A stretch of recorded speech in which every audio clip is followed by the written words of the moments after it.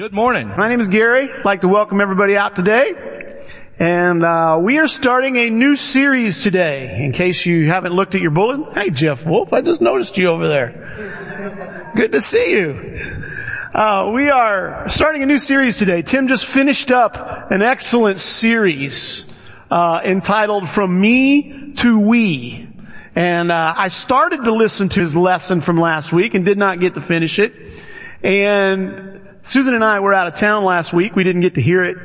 But when I got home, I got the prayer request. As an elder here at the church, I get a copy of all of your prayer requests.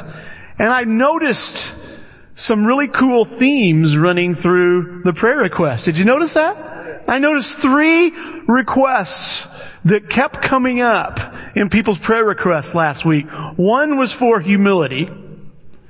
The other was to kill pride. I think those two kind of went together, didn't they? And the other was for courage. And like I said, it motivated me to go back and say, I want to hear what Tim had to say. And I didn't end up finishing it. I got distracted. Because it was very cool to see your hearts respond to the Word of God in that way. And if you got to miss that series, it's all available online. All of our sermons are available online, usually by about 5 o'clock on Sunday afternoon. But Tim finished that up. And today we're beginning a new series. If you've noticed in your bulletins, it says Word Power. And what we're going to be doing is we're going to be focusing on the Word of God for 5 weeks. And the power that's involved there, the way we respond to it, how we can get more out of the Word of God and on a practical level in weeks to come. But you see, guys, the truth of the matter is, because we've talked about this for, 2, 3, maybe 4 years, where I've talked about specifically where we look at our Bibles, we look at our New Testaments, and what you see talked about is a power that you don't always see or feel as you go through your Christian life. Is that fair to say? I mean, you look at it and it's there. And if you look at this passage here in Acts chapter 19 and verse 20, this is what it says. It says, in this way the word of the Lord spread widely and grew in power. Guys, that is an awesome vision for the Greater Alton Church, is it not? We want the Word of God, the Word of the Lord to spread widely and to grow in power. I long for the Greater Alton Church to be known as a place where God's power is seen and displayed and experienced. That's my desire. We had a little workshop a few weeks back here on Saturday morning that a number of you folks came to talk about our small groups and our small group meetings.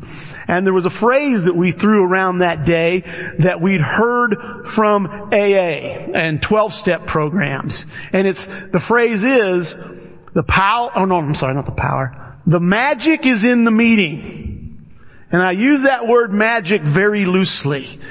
Because guys, there should be magic when we get together as believers of Jesus. Did you know that? Okay, now let's take that word magic and replace it with power. You see, because when you read in the New Testament about the believers getting together, there was this display of power. Alright, as we just read about in Acts 19, earlier in the book of Acts, in Acts chapter 4, the church was being persecuted. A couple of the apostles had been arrested, miraculously released from jail. They all got together to pray, and what happens at the end of their prayer? The building shook. I would love to see our building shake. Okay, we brag about this building being a hurricane-proof building. And won't get into details about that. Guys, the building shook. Jesus told His followers before He died and before He resurrected and went to heaven, He goes, wherever 2 or more of you are gathered, I'm there. And I've been praying for 3 years. I want to understand that better. I mean, I'm not expecting Jesus to visibly manifest Himself in the back of the room. But He told them that for a reason. There's something significant to it. And I guarantee you, if you get together with 2 or 3 other Christians and you're focused on following the Lord and you're praying and Jesus shows up in some way, you're going to walk away going, there was some magic here tonight. And guys, I believe that's what we should be looking for. That's what we should be expecting. And guys, we're going to be talking about that over the next several weeks. And today what we're going to be talking about, guys, let me just show you this, another passage. It's in your notes there. I guess two passages. One's in 2 Corinthians chapter 2, verses 4 through 5. And this is the Apostle Paul speaking. He says, my message and my preaching were not with wise and persuasive words. By the way, that statement gives me incredible comfort. Okay? If the Apostle Paul says, I wasn't very good at talking, I don't have to be either. Anyway, my message and my preaching were not with wise and persuasive words, but with a demonstration of the Spirit's power, so that your faith might not rest on human wisdom, but on God's power. Okay? 2 Timothy chapter 3, guys, this is the antithesis to what we just read about. And Paul is warning Timothy about what it's going to be like as time goes on. And he says, but mark this, there will be terrible times in the last days. People will be lovers of themselves, lovers of money, boastful, proud, abusive, disobedient to their parents, ungrateful, unholy, without love, unforgiving, slanderous, without self-control, brutal, not lovers of the good, treacherous, rash, conceited, lovers of pleasure rather than lovers of God. And guys, here he summarizes the whole thing and he says, having a form of godliness, but denying its power. Have nothing to do with such people. Guys, do you see the contrast there? You see this power that's available and it's on display in the lives of those who are truly following Jesus. And then you have this warning about people who have a form of godliness but deny its power. See guys, I want to offer to you that if you want to experience the power of God in your life, you need to be digging into His Word in a very real and consistent way. And for the next 2 weeks, we're going to be talking about a wrong approach. That's what I get to talk about today. And next week, Mike is going to be talking about a right approach. We're going to be examining two characters from the Old Testament.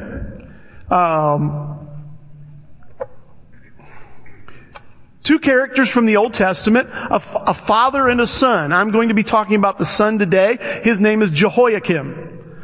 Who's familiar with Jehoiakim? Some of you are, okay? The father's name is Josiah. Who's familiar with Josiah? About the same. I figured more people would be familiar with Josiah. Josiah is the father. He was a good king of Judah. Jehoiakim was the son, and he was an evil king of Judah. Now guys, whenever we look at characters in the Old Testament, I feel obligated to point out two passages of Scripture. They're not in your notes. You can write them down if you want and reference them later. The first one's in 1 Corinthians chapter 10 and verse 11. The other is in Romans chapter 15 and verse 4. Both of those passages are referring to the Old Testament. They're talking about the things that were written in the past. And it's given why they're written. It says they're written to teach us. They're written to encourage us. They're written to warn us also. And they're to give us hope and to produce endurance. And guys, today as we look at this, we look at Jehoiakim, I believe the life of Jehoiakim, the story of his life, is a warning for us. Okay? It is a warning of how you can be. You see, Jehoiakim was a king over God's people. But he had a pattern of his life that was not good. In fact, the most popular story you have about Jehoiakim, most of you probably are, when you raised your hand, if you were new about Jehoiakim, you're familiar with Jeremiah 36, correct? It's called penknife religion. How many of y'all remember the Bible talk called penknife religion? Alright? And we want to read some of that story here today, and then we want to talk about it. There's a lot more to Jehoiakim than just this, but this is the main story. So beginning in verse 1 of Jeremiah 36, this is what it says. In the 4th year of Jehoiakim, son of Josiah, king of Judah, this word came to Jeremiah from the Lord. Take a scroll and write on it all the words I have spoken to you concerning Israel, Judah, and all the other nations from the time I began speaking to you in the reign of Josiah till now. Perhaps when the people of Judah hear about every disaster I plan to inflict on them, they will each turn from their wicked ways. Then I will forgive their wickedness and their sin. So Jeremiah does that. And he presents it to the people. And before long, the king's officials find out about this and they wanted the king to hear it. So they take it to him. Picking back up in verse 21, it says, the king sent Jehudi to get the scroll, and Jehudi brought it from the room of Elishama the secretary and read it to the king and all the officials standing beside him. It was the 9th month. And the king was sitting in the winter apartment with a fire burning in the fire pot in front of him. Whenever Jehudi had read 3 or 4 columns of the scroll, the king cut them off with the scribe's knife and threw them into the fire pot until the entire scroll was burned in the fire. The king and all his attendants who heard all these words showed no fear, nor did they tear their clothes. Even though Elnathan, Delaiah, and Gemariah urged the king not to burn the scroll, he would not listen to them. Instead, the king commanded Jeremiel, a son of the king, Sariah, son of Azariah, and Shelmiah, son of Abdiel, to arrest Baruch the scribe and Jeremiah the prophet. But the Lord had hidden them. Is that just amazing? Is that just mind-boggling? I mean, the word of the Lord comes to them and He burns it. Years ago, I told you we did these Bible talks, and we called it penknife religion, and the way that the Bible study was set up is we would ask people at the beginning of the study, what are some passages in the Bible you wish weren't there? Okay? And different leaders would do different things, but the basic idea was when somebody would say, well, a young man would say, well, that part in Matthew 5 about looking after a woman with lust in his heart's the same as committing adultery, you know. I wish that wasn't in there. And so the leader would just take that page and tear it out.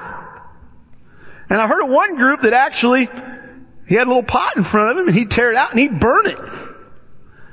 And it was crazy because while he was doing it, you know, there were guests here and they're like, you're burning the Bible. You know? And it was just an illustration. I mean, there was just this incredulous response. Nobody would ever do that. Has everybody ever done that? And admits to it? Yeah, I didn't like that part of the Bible. I tore it out. Okay? Or yeah, well, I took the whole book of Revelation. I don't understand it, so I burned it. Okay? Because I want to be able to read it. I want to be able to understand it. Nobody admits to that. Nobody does that. But can I tell you something? I believe there's other ways that we can burn our Bibles. There's other ways that we can negate the Word of God, that we can neutralize the power of the Word of God in our life. And I believe we see these on display in Jehoiakim's life. You see, folks, here's the situation. Jehoiakim wasn't just a good guy having a bad day. All right? He didn't just wake up on the wrong side of the bed. He didn't just have bad things happen to him the day before. What you see going on in Jeremiah 36 is the pattern and the direction of Jehoiakim's life. Next week, Mike is going to be talking about Josiah. And guys, this whole series was brought about by my reading and studying about Josiah, because I don't know what brought me there, but I was excited about it. And when I started reading it, the first thing that jumped out at me was the time it took for Josiah is known as a reformer of the nation of Judah. He changed the nation. And probably, again, the most popular story that Mike's going to be talking about next week is when they're restoring the temple. They're renovating it. And in the rubble, they find the scroll, the word of the Lord. And they bring it to Josiah, and he has a complete opposite response of his son. And he tears his clothes, and he's distressed, and he implements reforms within the nation of Judah to bring it back to God. Now what's crazy about this whole deal is that whole process started years before. The Bible tells us that he started seeking God. He set his heart to seeking the Lord. It was like 6 or 10 years before. And then it was another few years before he restored the Passover feast. Guys, he had a direction to his life. He set the direction for his life. Jehoiakim had a direction to his life also. And that's what we see the fruit of in Jeremiah 36. So guys, what we're going to talk about today is just 3 things. 3 other ways that I can neutralize the power of God's Word in my life. The first one is, I can neutralize the power of God's Word in my life when I pursue my desires. Okay? I pursue my desires. And when I say I pursue,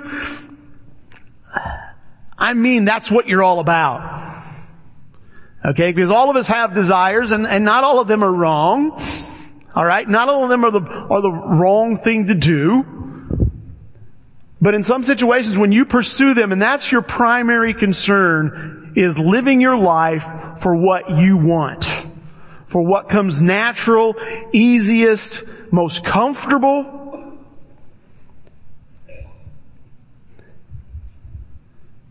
That's what you get. Hold on just a minute here. I need to do that. Read this passage here in Jeremiah 22 with me. It says, "Does it make you a king to have more and more cedar? Did not your father have food and drink? He did what was right and just, so all went well with him. He defended the cause of the poor and needy, so all went well. Is that not what it means to know me, declares the Lord?" You see, guys, what he's doing there is he's drawing a very clear contrast between Josiah and his son Jehoiakim, and it was this. Josiah, the father, his desires matched up with God's desires. Jehoiakim followed his own desires. And we're going to read a passage in a little bit. We're going to read more of this Jeremiah 22. It's not in your notes. You're free to look at it in your own Bible by your own self, though. But guys, that is the difference there. Jehoiakim was interested in following his own desires. You'll see in your notes there to see also Isaiah 58. And guys, in Isaiah 58 is a passage. It is the the commentary on fasting. You want to know what God has to say about fasting? You look at Isaiah 58. you really want to understand and fast correctly before the Lord, you take a look at Isaiah 58. And in Isaiah 58, first of all, what he's doing is he condemns the way they're fasting. Alright? Because basically they're doing two things. They're going, hey, we're going through the motions here, God. We know you take note of people when they fast, so we're doing it. And we want you to do what we want. We want you to satisfy our desires. And not only that, that's the first thing they're doing. The second thing they're doing is they're going about their business doing what they want for the day. Okay, I'm paraphrasing this, I'm summarizing it. Again, I encourage you to go back and read it on your own. And God goes on to say, you want to know about what I want when you fast? And he goes on to say, again, I'll paraphrase it very briefly. He says, you need to spend your day being concerned with what I want. You need to spend your day being about what I desire. And he talks about taking care of the oppressed and feeding the poor. And guys, you want to negate the Word of God. You want to neutralize the power of the Word of God in your life. All you have to do is get up every morning and focus on what you want, on what your desire is. You see, guys, it's kind of a litmus test and an antidote all at the same time to this. If you want to know how serious you're approaching the Word of God and what your attitude towards the Word of God is, you need to ask yourself how much you're concerned with doing the Lord's will. If that is the direction of your life, if you get up in the morning and you want to go through your day and you want to say, I want to do the Lord's will. And at the end of the day, you evaluate your day of what kind of day it was, and you don't base it on what good things happened to you, or how much money you made, or what good grades you got. You base it upon, did I do the will of God today? You see, guys, we're Americans and we're taught we have rights. And we want to do things our own way. I've got a little story here. It's something that happened. I've got a car wash story for you. I've told you folks before about sifting through the dirt that comes out of the vacuums for change. And there is a considerable amount of change that comes out of the dirt in the vacuums that people vacuum up out of their cars. You know, it's just a few pennies to them, but when you start adding up everybody's pennies and nickels and dimes and quarters, it comes to a lot of money. I would say between the 3 car washes, there's well over $1,000 a year that comes out of the dirt in the vacuums. Well, 2 years ago, we opened a car wash down in Granite City. It had been closed down. We opened it back up. We put in new vacuums. And very quickly, we learned that this car wash is more in the middle of town than what we're used to. And there are more poor people who come through the lot. And we have multiple people who go through the dumpster. Every morning, we come and all of our garbage cans have the lids taken off, where people have taken the lid off and dug through the trash looking for something valuable that they can do. And then they also open up the vacuums to get into the dirt to get the change out. And right after we opened this, I talked to one of the gentlemen. I said, hey, we don't mind you doing that, but can you please not make a mess? You know, because they pull the dirt off. Some will leave the door open and then the vacuum won't work. And needless to say, after several months, it was continuing to be a mess, continuing to be a problem. So we put locks on these doors. Okay? Within 2 weeks, somebody had crazy glued the locks. Okay? I have an attendant that fixed that problem. We went for several months with no problems. And then the locks started showing up missing. They were cutting the locks off. And so after a few of them got cut off, we put a bigger lock on those ones that got cut off, and that worked for a few more months. And then about 3 weeks ago, we come in one day, and they had cut the hasp that the lock goes through, because it was thin. And so I told my guys, look, I'm just tired of this. They clearly think this is their own. I said, here's what I want you to do. I said, I want you to take the dirt out every night. 5 o'clock, empty the dirt out. Let's try to take their motivation away. And what we told them is if you find somebody doing it, you tell them, we'll put the dirt over here and on Tuesdays you can go through it yourself. Okay, I'm not trying to keep you from the little bit of money that you probably need. I want to do this. And so we're going through this. Last Tuesday, I kid you not, we came in there and somebody had put their own locks on the dirt.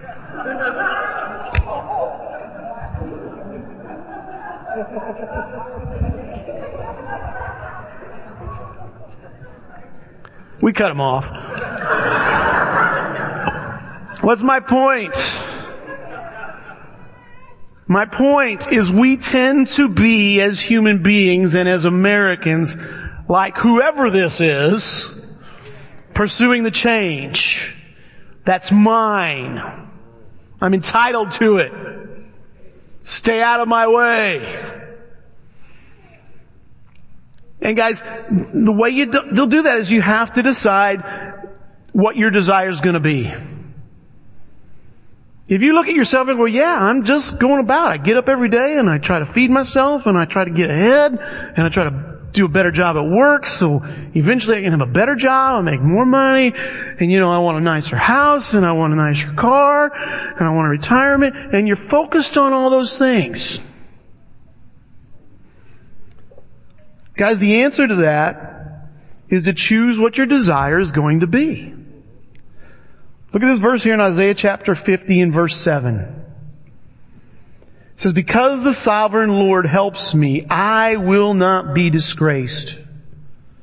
Therefore, I have set my face like a stone, determined to do His will, and I know that I will not be put to shame. Have you said that? Have you said that to yourself or to God or to somebody else, saying, I am determined that I want to do the desires of God, that I want to know the desires of God, and I want to live to fulfill His will? You see, guys, every one of us in this room is here because we have a faith, or we're pursuing a faith, or we're interested in having a faith.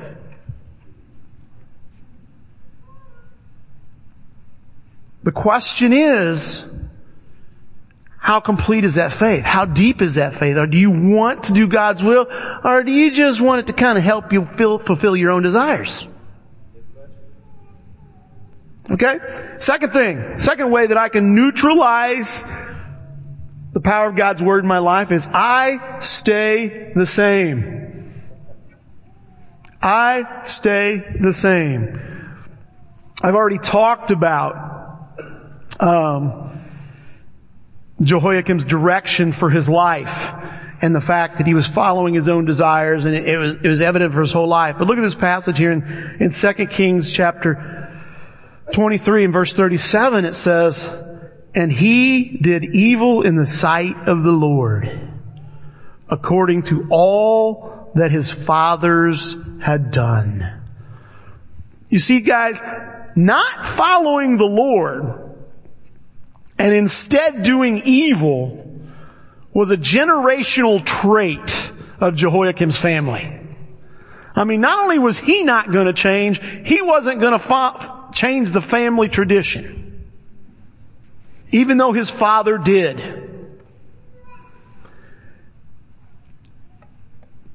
Look at this passage in Jeremiah chapter 22 and verse 21. It's not in your notes. It says, I warned you when you felt secure, but you said, I will not listen. This has been your way from your youth. You have not obeyed me. See, guys, if there's a litmus test for whether or not you're following the will of the Lord or whether you're pursuing your own desires, I believe an excellent litmus test is, am I changing? Am I the same today, the same man, the same woman today as I was a year ago? Do I have plans to be different a year from now than I am right now? Do I have plans to be a better wife, a better husband, a better parent, a better grandparent today than what I was a year ago? You see, folks, here's the reality of the situation. You know, we read that passage and we go, and Jehoiakim did evil in the sight of the Lord the way his fathers had done. And we go, well, that was evil. You know, they were setting up altars to false gods. They were sacrificing to these gods. They had no concern for what the will of God is. A practice, though it's not mentioned specifically with Jehoiakim that I read, was that they would actually sacrifice their children to these false gods. They thought it was going to get them some way, and it was just that despicable. Sexual immorality ran rampant. And you may look at yourself, well, I'm not evil. I never do that. Well, if you look at Matthew chapter 7, verses 21 through 23, Jesus tells us another definition of evil. And in that passage, if most of you are probably familiar with it, it says, not everyone who says to me, Lord, Lord, is going to enter the kingdom of heaven, but only him who does the will of my Father who is in heaven. And he goes on to say, some of them are going to say to me in that day, didn't we not prophesy in your name? Did we not drive out evil spirits in your name? And they talk about all the good things they've done. And it says, Jesus is going to say, away from me, you evil doers. I never knew you. You see, guys, God does not only consider us evil if we're doing the bad stuff. He considers us evil by not knowing Him and not doing His will.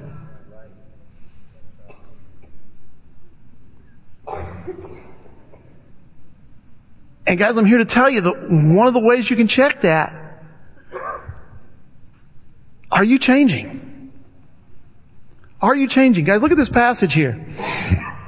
In 2 Corinthians chapter 3, in verse 18. It says, and we all who with unveiled faces contemplate the Lord's glory are being transformed into His image with an ever increasing glory which comes from the Lord who is Spirit. Can you look at yourself and go, I'm being transformed. I'm becoming more like Jesus. And more importantly, guys, have you set that goal for yourself? You see, because that's the goal that you want to know God's will for your life? It's for you to be transformed. It's for you to be different than you are right now. Okay? It's for you to be more like Jesus tomorrow than you were today. That's what God desires for your life. And so I ask you, this is a self-examination question. Am I different or am I the same? Guys, it's a simple matter. If you look at yourself and go, you know, I'm not. I don't try to change. I don't try to be different. You see, guys, that's going to affect the way you look at the Word of God. Because you'll look at the Word of God when you're in trouble and you need some comfort.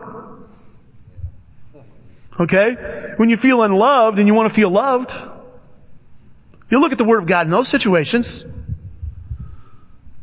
But when God has something for you to do that is going to require difficulty and pain and discomfort, you're not looking for those things. See, you're negating the power of the Word of God in your life. Anyway, third thing we want to talk about, because I'm out of time. Third thing of how I can neutralize the power of God's Word in my life is I am distracted by life.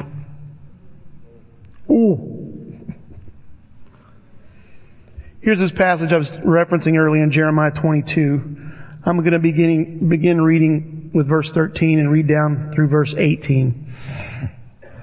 And this is directly about Jehoiakim. You can go back and check me on this. But it says, "Woe to him who builds his palace by unrighteousness, his upper rooms by injustice, making his own people work for nothing, not paying them for their labor. He says, I will build myself a great palace with spacious upper rooms. So he makes large windows in it, panels it with cedar, and decorates it in red." Does it make you a king to have more and more cedar? Did not your father have food and drink? He did what was right and just, so all went well with him. He defended the cause of the poor and needy, and so all went well. Is that not what it means to know me? Declares the Lord.